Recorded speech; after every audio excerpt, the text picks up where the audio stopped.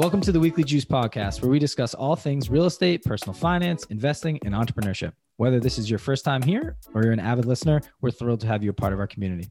Our goal is to share successful stories of entrepreneurs and investors in the hopes that these stories inspire you along your journey towards financial freedom. We discuss successes, failures, systems, motivations, experiences, and key lessons learned over time. After each episode, you should feel motivated, empowered, and prepared to take action in your own life. Make sure to tune in every Wednesday to get your weekly juice. You can also find us on Instagram at WeeklyJuicePod, where we post daily content, personal finance tips, and document our own journey towards financial freedom.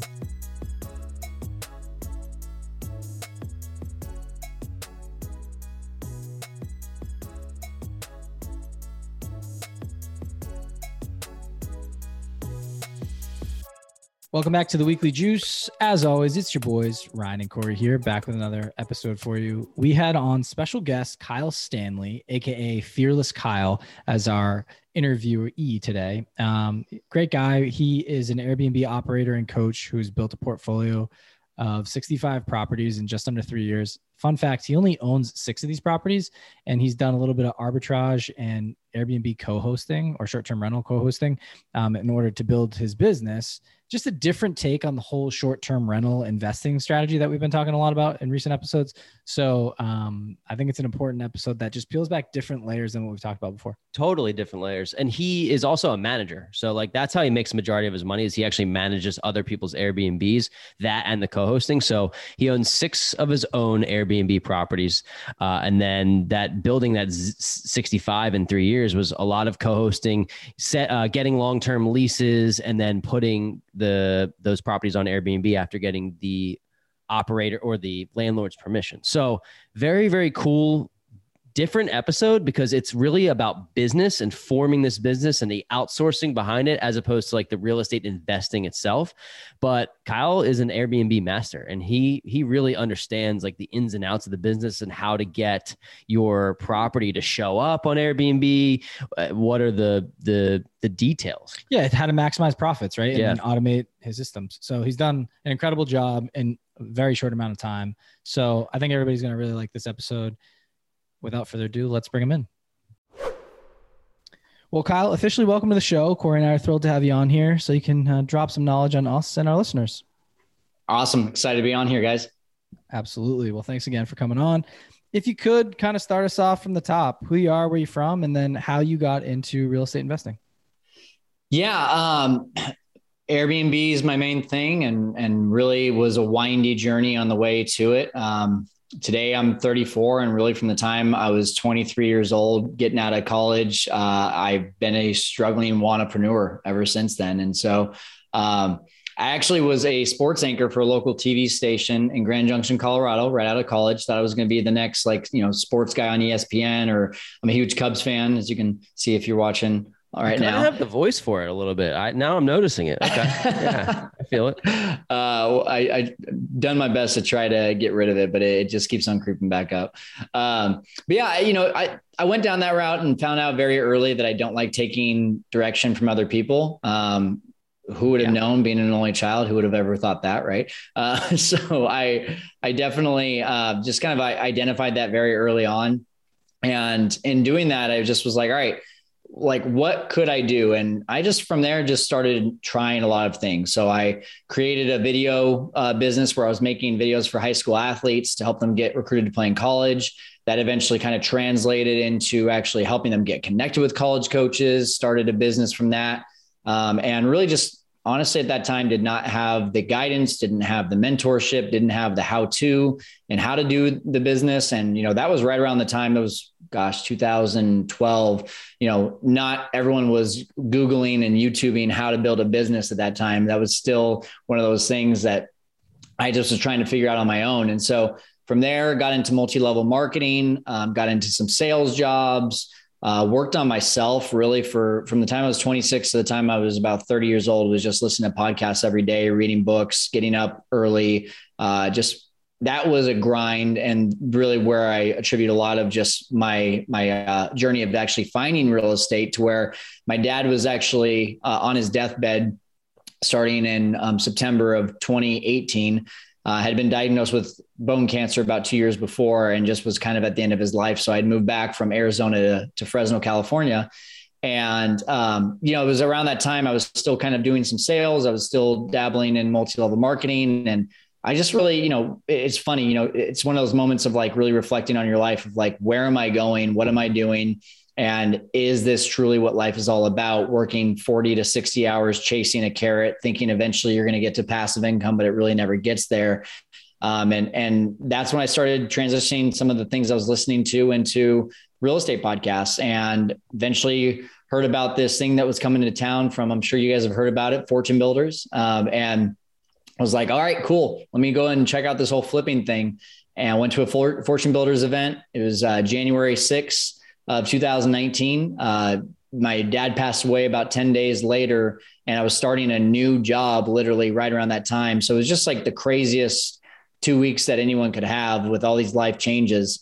And yeah, man. So started flipping houses, and it was right around the second flip that I really started getting my eye on Airbnb. And man, since then, going all in on Airbnb since really May of 2019.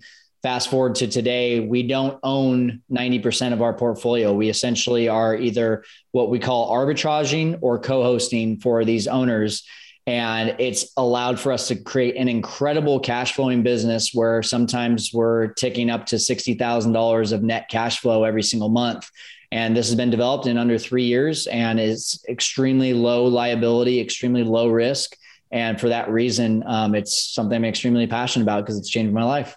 Love it. Love it. So it's funny when people say they go all in on Airbnb, the initial thought is like, all right, you accumulated 50 Airbnb properties, you purchased them all, right? But in reality, you created a business around Airbnb. And I know you happen to own some properties too, but maybe just dive into those two facets that you were talking about here, the co-hosting and the managing, how they differ, and kind of give us like the story of how these businesses work and bring in that $60,000 now that you're talking about. Yeah, that's a great question. So just foundationally, keeping things really simple.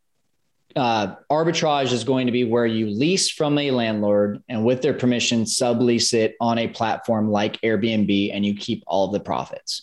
So if I rent it out for $4,500 for the month, my rent is $2,000 and my expenses are $2,500. I have netted $2,000 at a property that I do not own. This became really popular right around 2017. I heard about it for the first time at the end of 2018. And that was really like, to me, just a complete light bulb moment of like, oh my gosh, you mean I don't have to go and drop, six figures on a business to create on a property to create $1,000 to $2,000 per month cash flow. All I needed was really just the furniture, consumables, and the first month's rent, which really for most places is going to be under $20,000. And you're talking about over 100% return year one, and you really start making your great money year two. So that was a light bulb moment for me. Started really running down that path. And before I knew it, people were asking me, what if you went and managed my Airbnb instead of leased it from me? And so that's what co-hosting is. I get paid to set up the property to make it Airbnb ready. And I get paid a percentage every single month, started at 20%. Now I'm at 25% of the gross revenue collected. And so I'm paid based on how I help that property perform. And now I have a property that I have zero liability, well, almost as close to zero liability and zero financial responsibility. And I can make, $1,000, $2,000, just like I can in arbitrage, but with zero expenses attached to it. So that's how we really grew it. I started with arbitrage. I saw the vision of that. I still went and bought a couple properties because I still, was in the mindset of like, I need to spend money to get the appreciation, the depreciation, the tax advantages, all that good stuff. But, when I ran out of money, I was like, oh, okay, that's where I need to be doing a little bit more of this arbitraging. And then when coasting came along, man, it was just like, okay, we can really grow this thing. So, just the evolution if you remember, I started in May of 2019, we got to 6 properties. And then this thing in 2020 happened called COVID. So it paused us for like 3 months and we had no idea what we were going to do. But on the back end of that, I was screaming to the world, hey, Airbnb is still working. We're still making it through despite this pandemic. And because of that, everyone and their mom was calling me, wanting me to co-host with them right around July and August of 2021. No, it was 2020. That was still 2020, still doing that. And from July until November, we added on 16 properties to go from basically about 6 properties to 22 to 23 properties. And since then, it's just, it's done nothing but the hockey stick effect, just gone up and up and up. So let me make sure I understand this correctly. Like, as long as you're leasing out a property, you could be leasing it anywhere and you could be on 50 leases. As long as you're paying the rent, the landlords probably don't care, right? So I just want to make sure I'm understanding this. So you'll go to, call it 50 different, they won't necessarily be apartment complexes, right? But 50 different homes, whatever they are, you're leasing it like any normal long-term tenant would. And then you're getting permission from the landlord to put all of those on Airbnb. Exactly. Yeah. Okay. Yeah. So 100%. the barrier to entry into this for the quote unquote common person is pretty low, right? You just have to be normally renting where you would normally live. I guess the question is, where would you live? Maybe would you have to rent 2 places? I just want to figure out, like, how does that work for somebody who's like just getting started and they're like, yeah, I could do this if I got permission from my landlord. Yeah, well, that's all you need is permission from your landlord. But I would also, back that up and say that they need to get it in an LLC. I would be signing these leases as corporate leases in an LLC. Got it. To remove yourself from the debt to income, to remove yourself from the liability. If you default, which you should never default, because you need to be doing the right deals. Don't just go and take anything. Just because you get a yes from a landlord doesn't mean it's a good deal. Just like as if you were to find a seller off market, just because they've named a price and you've agreed on a price doesn't mean it's a good deal. You got to do your numbers still.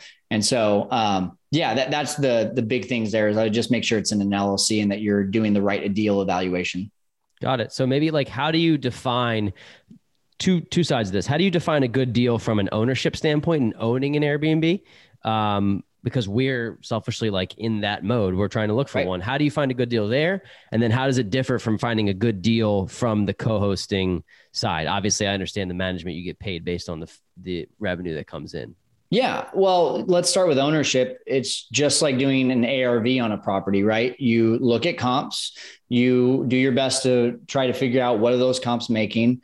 And then you're able to plug it into some sort of calculator, which, by the way, I actually have for your audience if they want to download it. So on my website, fearlesskyle.com, if you go to the homepage there's a masterclass, absolutely free. You can get your first Airbnb in the next 30 days if you learn from that. And right around minute 30 in that masterclass, you'll get the calculator to be able to download right there. So I use the calculator along with a little management system, or you could call it like the MLS of Airbnb. It's called AirDNA. And essentially it'll show you, hey, I've got a property on 123 Main Street, and I can look on Main Street and within half a mile and see, okay, this same property that has 3 bedrooms, 2 baths, is a single family home. The like properties in that area are getting $150 a night and they're 80% occupied. Okay, I have the numbers now. Now I just need to reverse engineer my expenses. And am I making money? Okay, cool. I am. This is a deal. Let's go for it. Or it's not. All right. Now I know exactly what a deal doesn't look like. So I'm not going to do this one.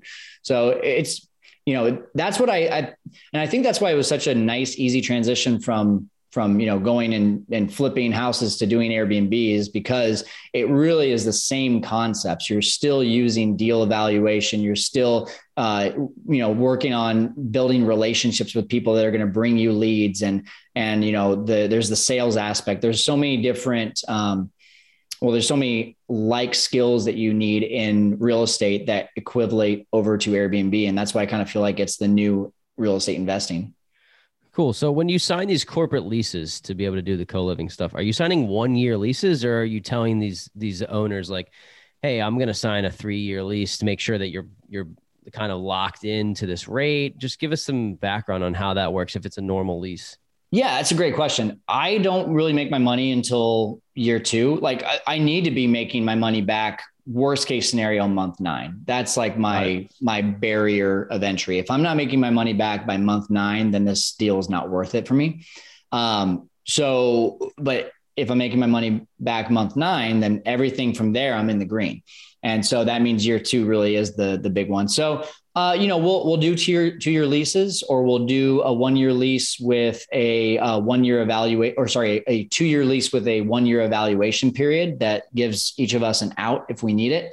We'll also, jump in and say, hey, if you want to, after year 1, increase the rent, that's fine too. We just want to be able to make sure that we're here beyond year 1. At least that's the verbal and the written idea here. But I tell every single one of my landlords, like, I want to be the last tenant to sign a lease with you. Like, I want you to be so happy with me, and I want to be so happy with the results that I'm getting, that we have a mutual beneficial relationship, that you're not going to have to go and search for another tenant, and you're going to have peace of mind that your property is in way better condition than if you had a long-term tenant. Because if it's not in good condition, if there's a hole in the wall and that next guest shows up, like, I'm getting a 1-star review. Yeah. I don't have a business. So, and I was just talking to one of my students about that today. He's just getting started. He just got his first yes today from a landlord. And he was like, I just don't understand why a landlord would say no to this. Like, you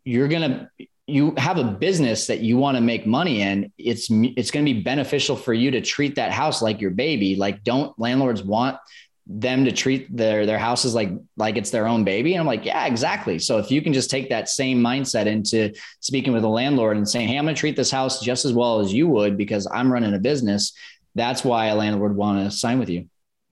Awesome. Can you talk about whether you are hosting or co-hosting, or you own the property yourself, key factors that make up a good deal? Like, I'm thinking, but maybe bedrooms, if there's specific rent that you look for per month. I know there's occupancy rates and all that. There's a ton of factors in it, right? But what's the difference? I'm just thinking the differences between long-term rentals and short-term rentals. I know there's a lot of different factors that make that short-terms need to take in consideration versus long-term.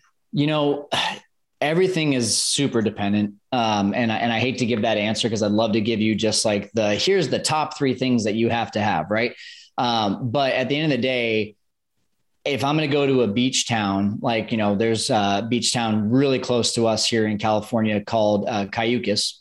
I know that the best places over in Cayucas are going to be 1 or 2 bedrooms, because they're typically only going to attract couples. Whereas if I'm going to Phoenix, Arizona, and I'm going for spring training, or I'm going for a bachelorette party, I'm probably bringing 14, 15 of my friends, and I want to get in those big houses, and we'll spend $3,000 a night, So you really have to understand your market first. But what I would say is the non-negotiable is it needs to be in a safe location. You cannot, if you can't walk outside with your dog and your wife and your kid at night without, worrying and looking over your shoulder, you shouldn't be running an Airbnb there. Number 2 is I would definitely make sure that the city has proper regulations that will allow for it. And we were just talking about this today in a mastermind. I wouldn't be looking for a place with no regulations. I would be looking for a place with semi-regulations.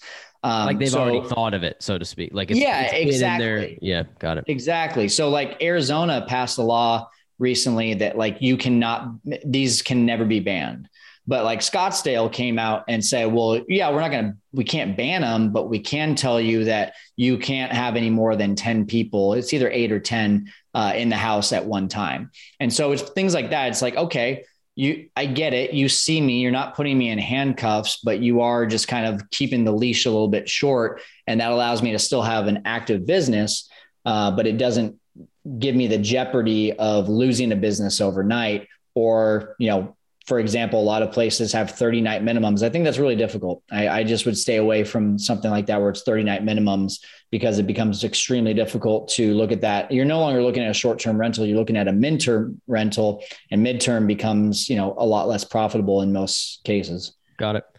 Cool, Kyle. So, let's look at this from a standpoint of like what we're looking to get into. Sure. And I want to ask a question that probably a lot of our listeners may be thinking about as they open up the door, this realm into short-term rentals.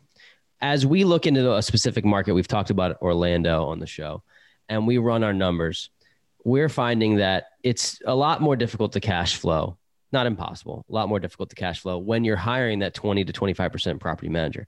But what I want you to do is sell that for me. Why? Because this is how you make your money. This is your business. Like, why is it important maybe not important, you tell us, for somebody, do you think, to hire a property manager? What are the benefits that you think that these owners are getting, and why should we? And we're talking about how we already want to, but I'm just trying to find the right deal and how it makes sense, because the difference between $2,500 a month in cash flow and $800 a month in cash flow is enough for us to do the deal or not do the deal. Yeah. So maybe just speak to the property management aspect there. All right. Well, if you want me to put my salesman hat on, put it on, man. I want to see it. So can you cut your own hair? Yeah, not very well. Wouldn't want to see that, but I could. Exactly. So that's what it comes down to. Do you want to learn how to cut your own hair and do it and try to do it as well as someone who is going to do it that much better than you, and you pay a premium?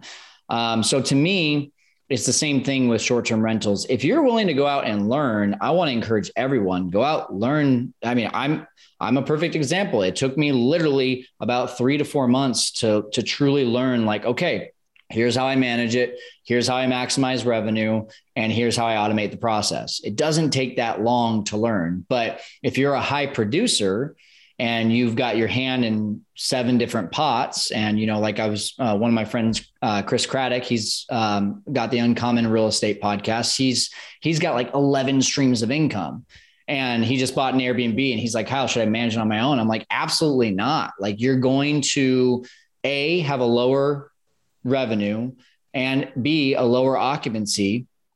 And you're going to put in way more time to make the same or less than if you hired an expert who understands how to be able to get within the Airbnb algorithm, how to be able to create a 5-star experience for repeat guests, how to be able to bring in, going and just hiring cleaners. You're going to have turnover with cleaners. Do you want to manage that turnover with cleaners? If you're going to do this once or twice, I'm just telling you, it's going to feel like a full-time job. But if you want to turn this into a business where you have 5 properties or more, keeping in mind, it's best to keep them in one place when you're under 10 properties, because you have to create a team every single time you move into a new market. Right. It's best to do, to learn the business at that point, because now you're going to make enough money to be able to hire on internal people that can handle those things for you, rather than paying a premium for the outside people like myself. Okay. So we're going to take some of those, bullet points and ask you to dive a little bit deeper into them. It's like, what are some of those tips for maximizing profits, if you're willing to share? Because that is the name of the game in this business. And we're like, I said before, we're looking to get into this, but I would love to hand this over to somebody else. So not only maximizing profits, but one question before we actually get into that, do you as the manager help hosts and owners furnish the properties as well, or is that portion on the owner? So first, just talk about that, and then talk about the maximizing of the profits and how you do that.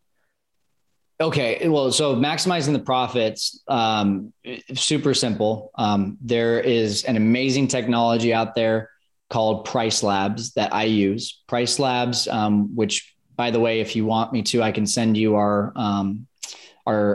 free 30-day trial with that. And yeah, that you get an onboarding training from someone on their team as well. But if you can think about it, when you guys go and book a hotel, or you book an airline, a flight, what are you doing? You're looking on Monday and it's one price. You look on Tuesday, now it's a different price. Wednesday, why are these prices changing? That's called dynamic pricing. So Price Labs is a tool that will literally do that for you based on supply and demand.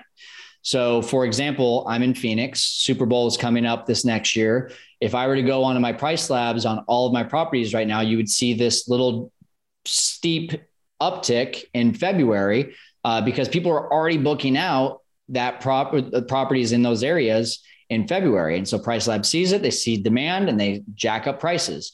On the flip side, if they're like, hey, we're 7 days within vacancy, we're going to drop the price down because obviously this property is not in high enough demand. We needed to drop the price. So increasing occupancy, increasing your rates, and decreasing the amount of time that you have to put into these properties with research of rates and minimum night stays and all that. It's going to essentially, you set it up once and it goes and it does its job again and again and again.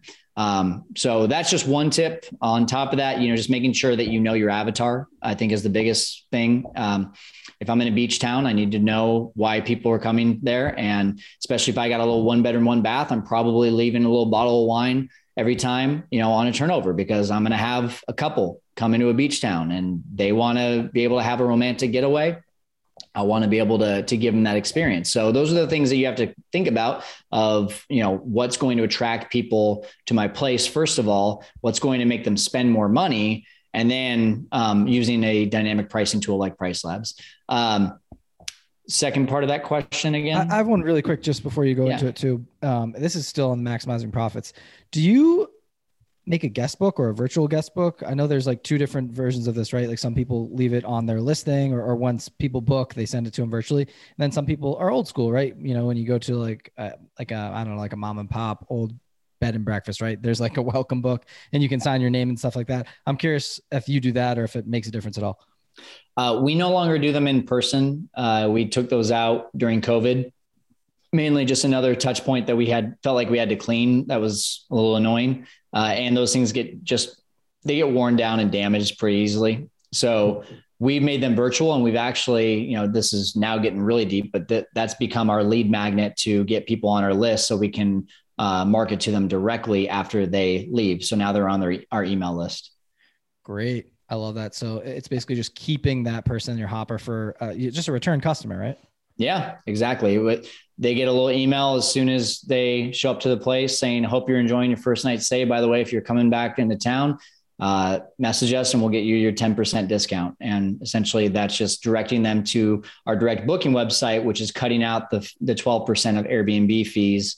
And now we control our customer a little bit more. Got it. I love that. The other question, I remember that what it was is we're talking about, do you help owners furnish the properties? Is that something that you do? And the reason why I asked it is because we're looking at, although you mentioned before on the show, Philadelphia is a good Airbnb market, but we're actually looking to go across the country. And one of the concerns is we need to buy a furnished place because I'm not going to take 7 trips in a month to try to go down there and do it. So just give us some insight there. Yeah, if you're going to hire a management company, that should be part of their services, or at least they should have some sort of interior designer that they're referring you to that comes at a reasonable rate. And that was something right away that I was implementing into our business. If anyone's out there that's trying to do this on their own, I would just say make a great relationship with an interior designer. Tell them you're going to send them client after client after client, and they need to give their best rates. That will just make you that much more valuable to that client. But as we grew and as we got to 30, 40 properties, we had enough people on our team and we had enough idea of, okay, here's what a good Airbnb looks like from a furnishing standpoint, that we just created some templates and kept it in-house. And we were able to now charge even less to our clients, but because of our labor and costs, we were able to use that as another stream of income for our business. Love it. Okay. Sounds good. What about the automation part of your business? Because I imagine that you're not the person who's taking all the phone calls. Somebody is on Christmas Eve and they're staying in a really nice place and they need to get something. And obviously you can't wait 3 days because it's not a long-term rental. You got to be on top of your shit, because if you're not, they're not going to leave you these 5-star reviews. It's got to feel like this instant thing. So what are some of the ways that you're automating your business? Are you using the VAs as a system? Just talk to that a little bit. Yeah, I put in about 3 to 5 hours in my business per week. I would say 5 hours would be a heavy week. And it's an evolution process. If you're just starting out, so there's some great technologies that automate the majority of the business. I already mentioned one of them, Price Labs. You can now stop spending an hour on your calendar every day and just let it do its job. And on top of that, there's a system called Hospitable. It's a channel manager. There's hundreds of channel managers out there, but Hospitable is the best to start off with. And it's going to automate 80% of guest communication. If you can just imagine for a second, a guest says, hey, we'd like to book your place and we're ready to book. We're trying to book these days. And they get an automated message within 3 minutes that says, hey, I see you're trying to book. Can you please do me a favor and go over the house rules? Make sure that you agree to the house rules. By the way, what's the reason for your stay? And meanwhile, you're having dinner with your family and you're enjoying life. You're doing your thing. And, an hour later, you get to come back and you get to see that the automated message initiated the guest to be able to give their response, to tell why they're coming into town. They agree to the house rules. Okay, cool. I can just click an accept button, and I got to eliminate having to do all this back and forth. I say 80% because, then there's those things that like, hey, we want to know how far we are from the convention center, those random questions that you just don't get very often. And you got to go in there and manually do it. And that's where absolutely having co-hosts in the form of VAs or in the form of in-person, assistants, runners can be a huge thing right out of the gate. And you don't have to, be making tons and tons of money to afford someone like that. I mean, VAs for us, $800 a month. 40 hours of work a when the way that I started, I didn't even have VAs. I just grabbed one of my cleaners and said, hey, you seem like you're really good with communication. You seem like you want to make some extra money. You seem driven. What if I added you as a co-host? I showed you how to respond to these guests, and then you take it from there, and I pay you X amount of dollars for every property that we have. And so there's a lot of great, and that's what's cool about this business, is that I feel like there's a lot of different, odd jobs about this, that if you just find anyone that you have any sort of relationship with or a warm introduction to that just is hungry to make some money, you can even look at it as an internship as well. And you can just bring people into your business and give them opportunities to be able to gain experience and make money. Sounds like outsourcing is the name of this game. Like, 100%. Taking the skill sets that that are needed and finding the people, the who, not how, and plugging them in to let them run this business. Obviously, it takes a lot of trust, but it's pretty cool that you're able to build this. And I kind of want to talk about your personal Airbnbs and maybe dive into like a specific deal that you have or a specific one. It actually doesn't have to be one of your personal ones. Just give us like a cool run through of either a deal that you bought, a deal that you're managing, co-hosting, and maybe some numbers on what it rents for, and some specifics on what it brings you. Yeah. And just to your point there, I do want to say that, like, I'm definitely the visionary. I don't like doing the implementation. I just surround myself with really good implementers, and that's why I've been able to do this. But if you are an implementer, you need to really like identify where you're going to draw boundaries for yourself. Because before you know it, you could be putting in 80 hours a week into this business if you're not good at outsourcing things. It's funny you say that, Kyle, because I think of myself as a visionary, and I think of you as both, actually. I think Ryan's like a visionary, but he's better at implementing than me. But I don't think we have a true implementer, like somebody who's like, maybe our producer, actually, he's an implementer. So there you go. But for that business, but I like that you said that. I think it's important to have that balance of, you don't want me being the one to be in the weeds and doing all that stuff. I just wouldn't be good at it. So find that right person. Exactly. My favorite deal that I have is one that I just moved out of. Why'd you do that? Well, I physically moved out of it because now I'm married and we needed to move out of one I was Airbnb. But here was the cool thing about it. So this was around property number 6 or 7. And I was really just getting my feet wet with the whole co-hosting thing. And I said, well, what if I could create almost like a faux co-hosting / partnership in a deal? And, as I mentioned, my dad had passed away. I was still living at home, helping my mom with the transition. I knew I needed to get out of there. I was going to drive myself crazy. So I was looking at how to be able to buy a house. But my big thing was I've kind of, spoiled myself by doing this Airbnb thing and living at home for the last year for free. I just don't want to pay to live somewhere. And so what I did was I found the property. It was a 3-bedroom, 1 bath. And it had a 1-bedroom, 1 bath mother-in-law unit in the back. I ran the numbers, and by living on the property in the 1-bedroom, 1 bath and renting out the home in the front, I was going to be cash positive every month. So then I went one step further and I said, well, there's this little workshop in the back of that house that could be converted to another little studio. So why don't we do that? So I ran all these numbers. I presented it to an investor. I said, listen, if you put all the money up front to convert this back unit and to furnish the place, which ended up being about $70,000, I'll give you 25% of the equity and you'll have a 25% guaranteed note return. He was getting essentially about $1,500 of cash flow every month and has 25% equity in the property. These are rough numbers. We bought it for $339, did those renovations, waited 2 years during, as you know, one of the peak times to own real estate, refinanced it. And I got him off that note, out of the equity. He no longer is a partner in it. When we refinanced for $575. So that was $245,000 of equity that we earned over the course of 19, 20 months. So I was able to get him to pay to get me to live for free. I was still cash flowing. He was making money. He made a crazy good return in 2 years. I want to say it was 60% cash on cash returns over 2 years. And now I have over $200,000 of equity in a home that I have no money in. And when I moved out, I put in one of my cleaners who needed a place to live in the unit that I was in. And now we're cash flowing at that property about $2,500 a month. So, whoa. So yeah. Funny thing about this is it sounds like to me, like I didn't catch at any point in time that you said that you had to fork up any money. Like, I mean, obviously maybe during, if you had some repairs and stuff, but like you didn't put up any money to get into this. They fronted it for the renovations and everything.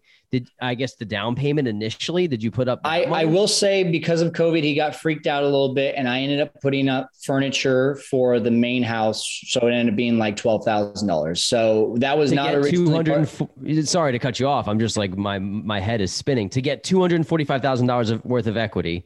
Yeah. And cash flow on top of that during the time while you were living there. Yeah. So it's like a house hack, short-term rental on steroids. It was bonkers. And the crazy thing is like, he kept on telling me in the deal, he's like, like I'm robbing you right now. Right. And I'm like, yeah, but I'm also making great money. So like, this is just a crazy good win-win. He's like, yeah, but you could just go refinance and get like the money a lot cheaper. And so you can tell that I had a really good relationship with this investor. And that was eventually why we refinanced this, because he was like, dude, you just need to get me off this deal. He's like, I'm going to be happy. You're going to be happy. And so we did. So it was, yeah. And then you also clearly created a good relationship with this cleaner. So you're giving this cleaner a place to stay that's close to some of the properties that he or she may be cleaning.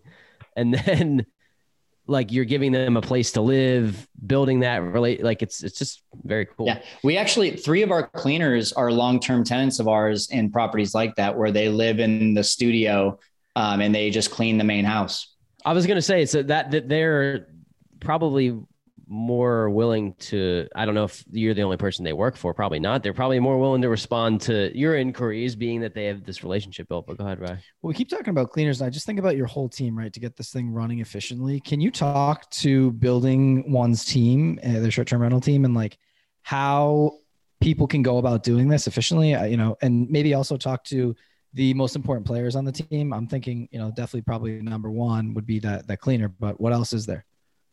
Yeah. I mean, for me, a cleaner is the most important person in terms of a role, because I don't have a business if I don't have a cleaner. But in regards to automating this and outsourcing it, I needed to clone and replace myself. Like I need someone thinking the exact same way as me so that they're not bugging me with decisions. And that was the first person I ever got. So I find that if you can find really good cleaners, you can graduate them to new tasks and new positions in the company. And that's, our top 3 people, our admin in our company, my employees, the 3 employees that we have all started off as cleaners. And one of them is my CEO today. The other one is my cleaning manager.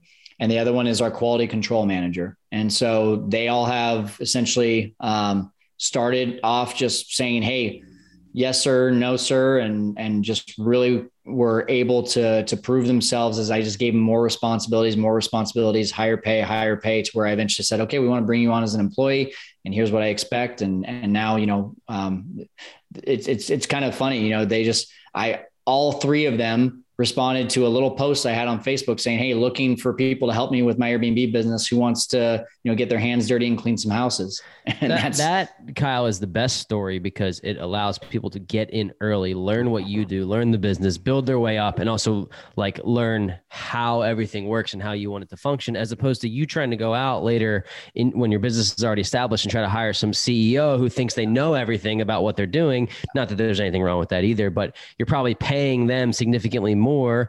Or if you're not, great, because you have this young person that you've brought up in your own system. So I think that there's oftentimes the best people that know how to run businesses are the people that did the smallest tasks in the beginning to learn the ins and outs. So yeah, well, and to do a sports reference, right? Like if I have someone who's a high school baseball player and I'm coming in and that's the first time I'm coaching them, I'm having to unteach them all these bad habits that they have.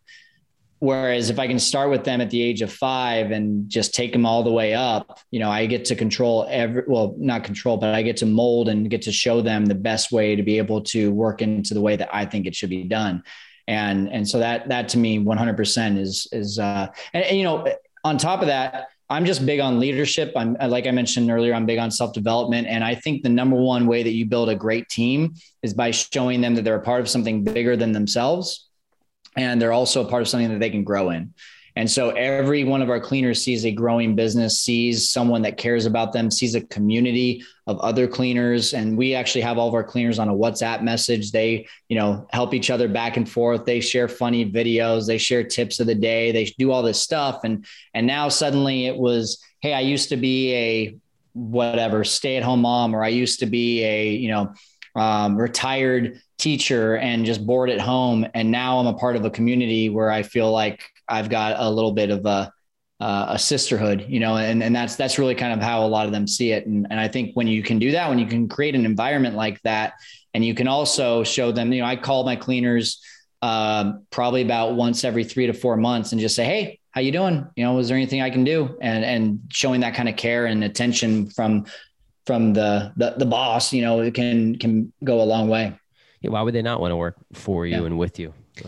Yeah, I love that analogy. And I think just building camaraderie and something bigger than yourself, that's perfect, right? That drives people and helps them kind of see the bigger picture. I also want to talk about, it seems like Facebook is a hidden gem. You've mentioned that a couple of times, and just like how to connect people, right? And get a feel for their background a little bit and like kind of dissect who you're hiring. So can you talk to that and also touch on your Facebook page? I'm not sure if we dove in on that yet, but you do have a very large Facebook community here for the largest, I think. Yeah. Airbnb Masterminds. If you guys want to go check that out, it's a free Facebook page, largest in the world for Airbnb hosts, over 120,000 members. Just like anything, it's a great Facebook group that you'll see a lot of good stuff and then a lot of the haters.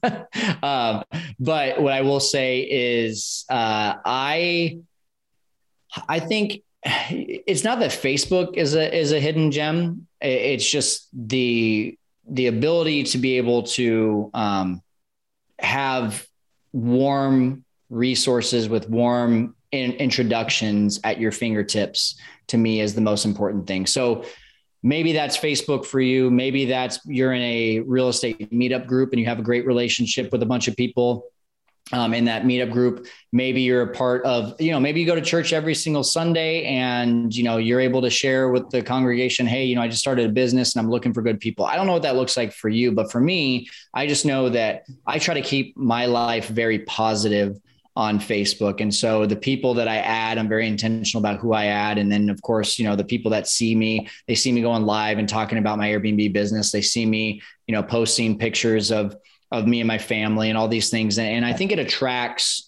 the right kind of person I'm looking for. So I feel very comfortable going on to Facebook and saying, hey, looking for new cleaners. And that's been our main source of all of our cleaners, has been just social media. And we used to use Facebook Marketplace, but recently I think they took down the ability to post jobs on Facebook Marketplace, because we tried that a few times in the last few months and haven't seen that change, or just saw that change. But I realize that's not super duplicatable. So to me, if you are trying to go out there and do this, Turnover B&B is actually a really good resource. You can find anyone wanting to clean your short-term rental that they'll bid on what they would want to charge you for that. And that's a great place to be able to not only find cleaners, but also automate the cleaning process. And then, I would just really join other types of groups. If you're going to get serious about this, I would join BNI groups. I would join Chamber of Commerce groups. I would get into real estate meetup groups. And you'll find just by doing that someone's got a daughter who just graduated from college and is looking for a transition and wants to make a little bit of money on the weekdays while she's trying to figure things out. And there's a potential cleaner for you, just the more people, Really like it. One last thing I want to touch on before we wind down the show.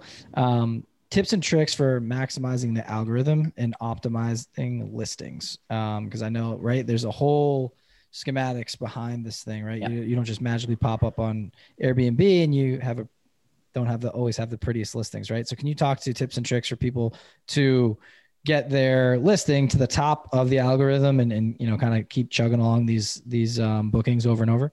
Yeah. So let's walk through the journey really quick of booking an Airbnb. So have either one of you booked an Airbnb recently? Yeah. Oh, okay. Yeah. To visit? Yes. Okay. We both did for separate bachelor parties. Yeah. Cool. Nice. So you identify the location, right? We're going to go, let's just call it, which location do you guys Pocono Mountains. That's where I'm going this weekend. Austin, baby. Texas. Use Austin, Texas. Austin. Okay. Austin. So you already know Austin, right? Did you and your group kind of define like, hey, here's the budget we're looking at before going on Airbnb? Or yeah, there was like this kind of a poll that went out that was saying, okay, do you guys want to spend 200 each a night, 400 each a night, 600 each a night? That was kind of how it went out. Yeah. Okay. So just for the sake of it, hey, we're cool with $1,000 per night Airbnb. So you're able to go to Austin, Texas. You're able to set your adjustment to $1,000 or less per night. And now call it, 1,000 places pop up. The reason that the first 10 to 20 that you see are there is they have a few different things in common. They have high quality pictures. They have great reviews. They're either a brand new host that has, Airbnb loves brand new hosts. They want to get them wins right away. You'll see people all the time. I post my place on Airbnb and I couldn't believe it. I had 5 bookings in the first 24 hours. Airbnb wants to push those to the top. On the other side of it, they want to push super hosts to the top as well. So if you have great reviews, if you have professional photos, if you're a super host, if you're doing some of these things already, then you're already going to be able to get pushed towards the top. But taking you through that journey a little bit more, if I'm looking at the first 20 right there, what's that very first thing that catches my eye? When you guys were looking in Austin, Texas, what's the very first thing that's catching your eye? If you're already in the location, you already know that you've got your price settings. What's the very first thing that catches your eye? Probably the quality and quantity of photos. Yeah. So that very first photo, right? Like if you got, because you've got the map over here, but then you've got this list of things over here, right. And you're like, oh, okay, cool. That one's got a hot tub. Boom. So amenities, that one thing that just catches your eye, that eye popping thing. Maybe it's a hot tub.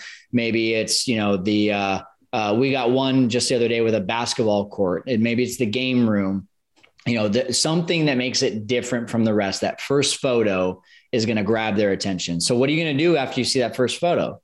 You're going to click on that listing and you get into the listing. Now, what's the next thing that you're doing? After seeing the first photo, you probably want to see more number photos, of beds. Right? Yeah. For all the photos. Oh yeah. More photos and the number of beds. That would be what I would look at. Yeah. Yeah. So number of beds for sure. I should have mentioned that in the beginning. You're probably setting that on your filters as well. Right. Maybe you say, hey, I need 8 beds. And so you set that as your filter. So now I'm looking at all the photos, but the thing about Airbnb is that those top 5 photos is most of the time what people will look at before they move on to the next step. So I love those top 5 photos. I see that the kitchen is huge. I see they got the pool in the backyard plus the hot tub. I see that the front of the house is super appealing, and then giant rooms. And then, you got the living room with the ping pong table or the pool table also. Like I'm down. The first 5 photos got me. So now I want to see, well, is this host actually a good host? I'm going to go look at the reviews. So if you start looking at reviews, that's the next journey that it's essentially the guest is taking. And then once they see, okay, photos are great, it matches all my qualifications, reviews are great, Now I just need a few little details filled in. I'm going to go to the description and I'm going to see, okay, I've got 16 guys. Where are these 16 guys going to sleep? Okay, cool. In the description, it says there's 12 beds. I can make that work. Okay, cool. So the hot tub is there, but it looks like they're charging $50 a night. Maybe I can find a place that's doing the hot tub for free as part of it. And these are the things that you start. That's kind of the journey that the guest is going through. So Airbnb is taking that journey and they're doing an algorithm based around that journey of, we want high quality photos, we want great reviews, and we want you to fill in as much as possible on that description and all those boxes that will give the guest a seamless transition in knowing what they can expect from your place. So if you do that, if you take that idea into this process, then you can essentially say, okay, I'm going to always be updating my photos. I'm always going to be updating my description. I'm always going to be making sure to add amenities if I see the opportunity. Airbnb sees you as an active host as you're editing that listing again and again and again, and they're going to continue to force you to the top because you're just putting time and attention into your listing. This is, first of all, that was incredible advice. Thank you so much. Yeah. And it's apparent that you are you're knowledgeable about this and you're skilled, which leads me to my next point here about, you have a coaching business built around helping people. Well, you tell us, is it finding Airbnbs? Is it doing the arbitrage? Is it doing the co-living? Is it all of the above? What do you help people do in your coaching business? We help people build a 6-figure business in under 12 months.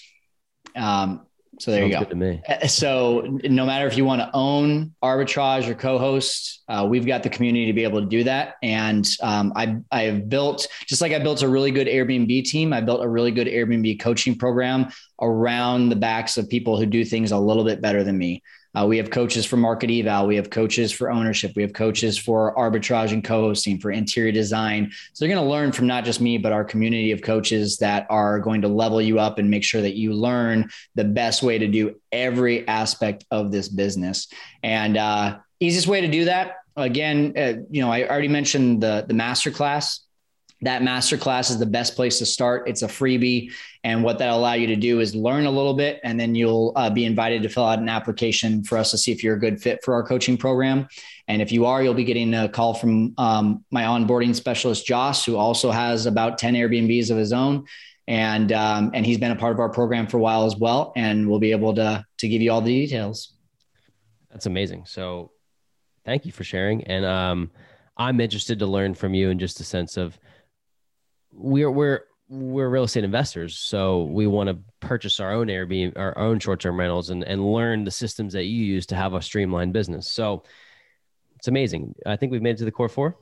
Yeah, let's start. So basically the core 4 is 4 questions just to get to know you on a little bit of a more personal level. Let the audience hear a little bit more of your backstory, but we'll start you off easy. First question is, what is your favorite business related, real estate related or investing book that you've read that's helped propel you to the next level? I will say The Dream Manager is one of my favorite books. Almost no one has heard about this when I mentioned it. I haven't heard of it. Yeah, it's an investment in your self-development for leadership and running a business. So amazing book. Go check it out 100% of the time, especially if you are wanting to build a business. It's going to help you build a great culture. Cool. So question 2, let's say somebody handed you $50,000. You're not taxed on it. Discretionary income. Where you are in your business right now, what would you do with that money? Are you ready to go spend it somewhere? Have you got to a point where you're like, I need to spend some money? Would you reinvest it? Just tell us what you would do with an extra $50,000, knowing the way the market is. After the taxes that hit me this year, I'm gonna go and get some more assets. It's funny that you mentioned that. I just got done talking with my wife about this. We want to get a couple ADUs added on to our existing property. So I would probably get a ADU or a tiny house built on one of our properties. Okay. Very awesome. Cool. I like that. What has been your biggest mistake you've made along your investing journey so far, and how have you learned from it?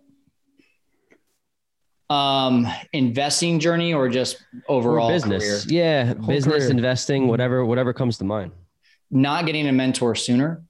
From the time I was 22 to the time I was 28, I really just had 0 mentors. And when I finally one of my first mentors was a short-lived one. He was actually the owner and founder of Max Preps. If you guys know about Max Preps. Yes, totally. Yeah. Just the conversation. I remember I shut down my business about 2 months later after having a conversation with him. And I realized after that conversation, I should have done it at least 2 years before. And I probably lost 2 years of my life without getting advice from someone that knew more than I did. So get a mentor and then 100% listen to what they say. Love that. Question to parlay off that. When you say mentor, do you mean coach as well, or do they fall in the same bucket? And also, how does one go about finding a great mentor, and how'd you do it? Yeah, I think it goes in the same bucket. I was blessed enough to actually go to college with the son of this guy. So that's how I found him. But I mean, there was plenty of people in my life that I look back on and I'm like, man, if I just asked them for a little bit of advice and sit down, that could have easily been a mentorship type of relationship. I think you're either going to pay for a mentor with money, or you're going to pay for it with your value. And so one of my major mentors today, his name is John. He helped me get into flipping houses along with Fortune Builders. I paid Fortune Builders, but then John came behind me and said, hey, if you want some help, I'll provide it to you. And to me, the way that I was able to pay him back was taking on some of his Airbnbs and managing them for free, because I just was like, you've given me so much. I feel like giving this back to you. And so just identify where your strengths are.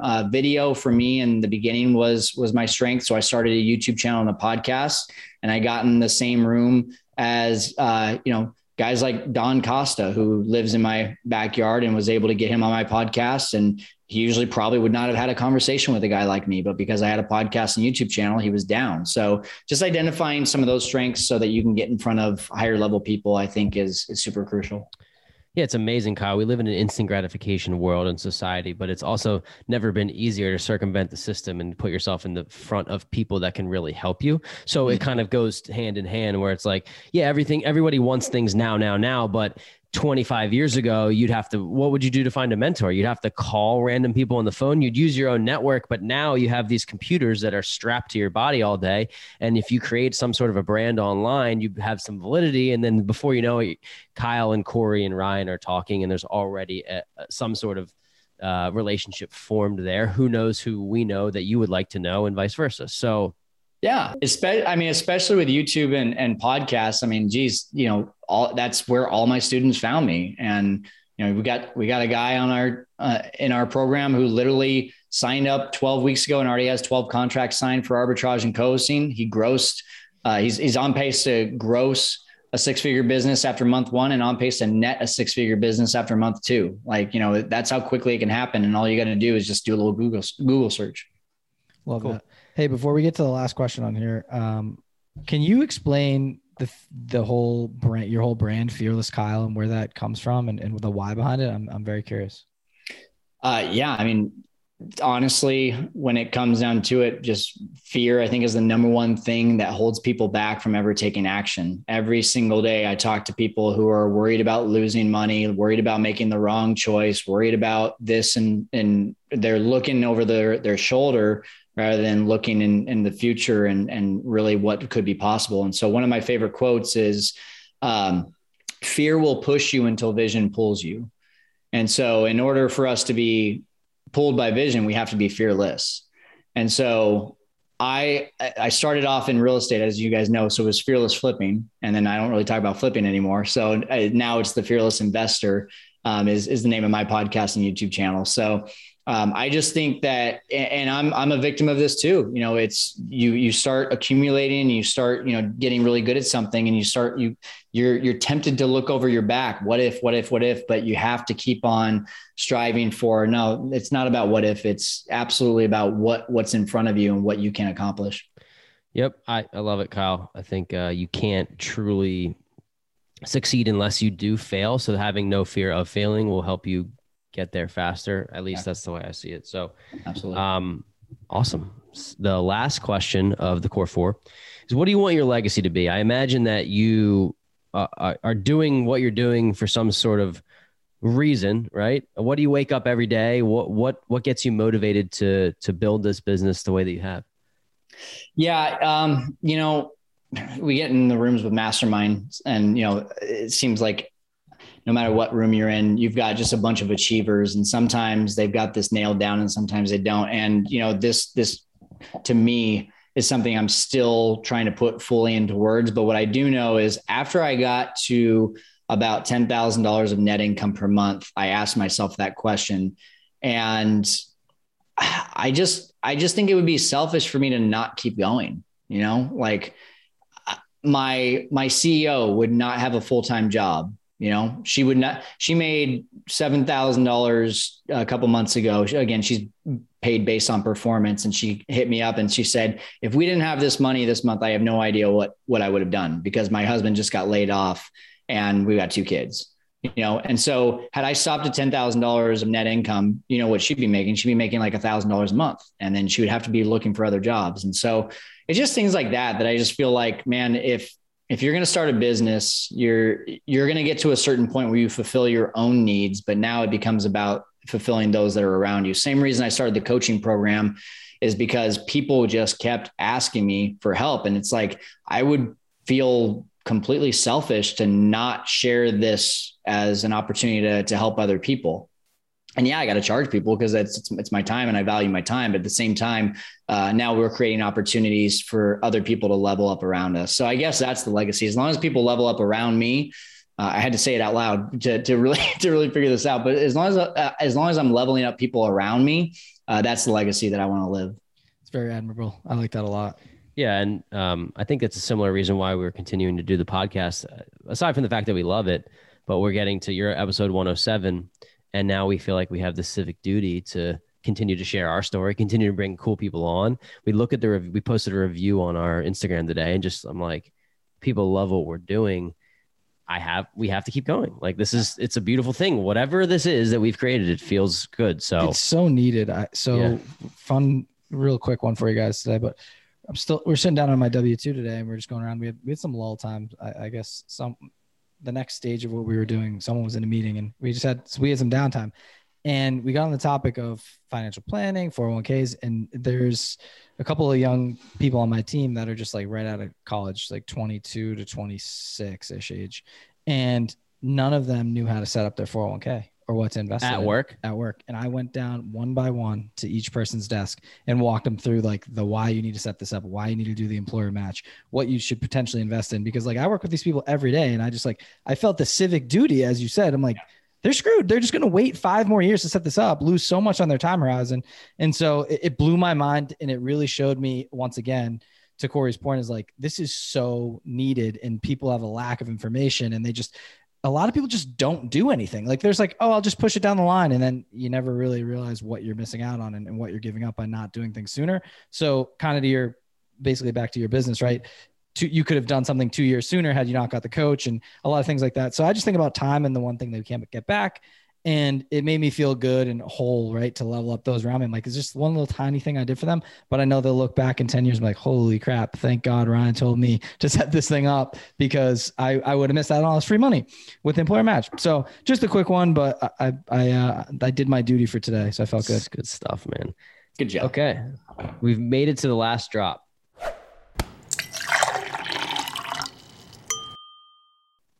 So knowing what you know now, Kyle, what advice would you give your younger self? Let's say you went back to your 18-year-old self and you had a conversation. I don't know if my 18-year-old self would listen to me, but maybe yours would listen to you. I learned about passive income. I did not learn that term until I was 26 years old. And I felt like I was just completely robbed of many, many years of, an opportunity to start thinking outside the box a little bit. My dad was a business owner and all I ever saw him be, if you've ever read the E-Myth, he was a technician in the business. A little bit of manager, but he had to be there. He had to be doing everything to make money. And so I just always thought, okay, business owner is nice because you don't have to answer to people, but you still have to work 50 to 60 hours a week. But then when I was told the term passive income at 26 years old, I was just like, what do you mean you can make money in your sleep? What do you mean you can accumulate wealth by buying something today and then it grows in value tomorrow? So Yeah. And that's become a passion of mine. I really, I keep talking about it. I want to start this, but one of the missions that I'm on is to start essentially whatever you want to call it. It's probably not a nonprofit, but just, an education system where I don't get paid. I just do it for free. And I go to high school, athletes and, young athletes that are just all they're thinking about is how I'm going to get to the majors, how I'm going to get to pros, and not thinking about what they're going to do in terms of financial literacy. And I want to teach that at a younger age. Beautiful. I think the majority of entrepreneurs, I don't have the statistic in front of me of the percentage, but I think the majority of entrepreneurs are the business that they're in. They're a very, very skilled contractor. They're a very, very skilled craftsman. They're a very, very skilled salesperson. They're very, very skilled at building something, but then they end up being in reverse a slave to the job, to their own job that they own, but they're never able to scale and get out of it. So if they love it enough, then it may not matter. But for us, we've always said how can we scale something to the point where we don't have to show up every day? And that is the name of the game of passive income. So I'm really glad you brought that up. This episode has been amazing. I think it's a really deep dive into a different side of Airbnb, the actual management of it, the process, the business behind the management. We really enjoyed it. If people want to learn more about you, they want to network, get in touch, maybe join your coaching program, what's the best way for people to get in contact with you? Yeah. Like I said, the podcast and YouTube channel is called The Fearless Investor. My website is fearlesskyle.com. On Instagram, I'm Fearless Kyle. I think that's when I'm on TikTok as well. And yeah, those are the best ways. If you can't find me just by searching Fearless Investor or Fearless Kyle, you're not trying hard enough. Awesome. Cool. Well, Kyle, Fantastic. Thanks again for joining the show. It was an honor to have you on. We look forward to staying in touch. Thanks, guys. Really had fun. Thanks for tuning in this week. If you enjoyed the show and like what you heard, please subscribe, share with friends, and leave a review on Apple Podcasts. The more ratings we get, the more eyes we'll get on our show, and in turn, we'll be able to provide you all with high-quality guests. It's simple. Open your podcast app, type in our podcast name, The Weekly Juice, click on reviews, and let us know what you think. Thanks so much, and see you next week.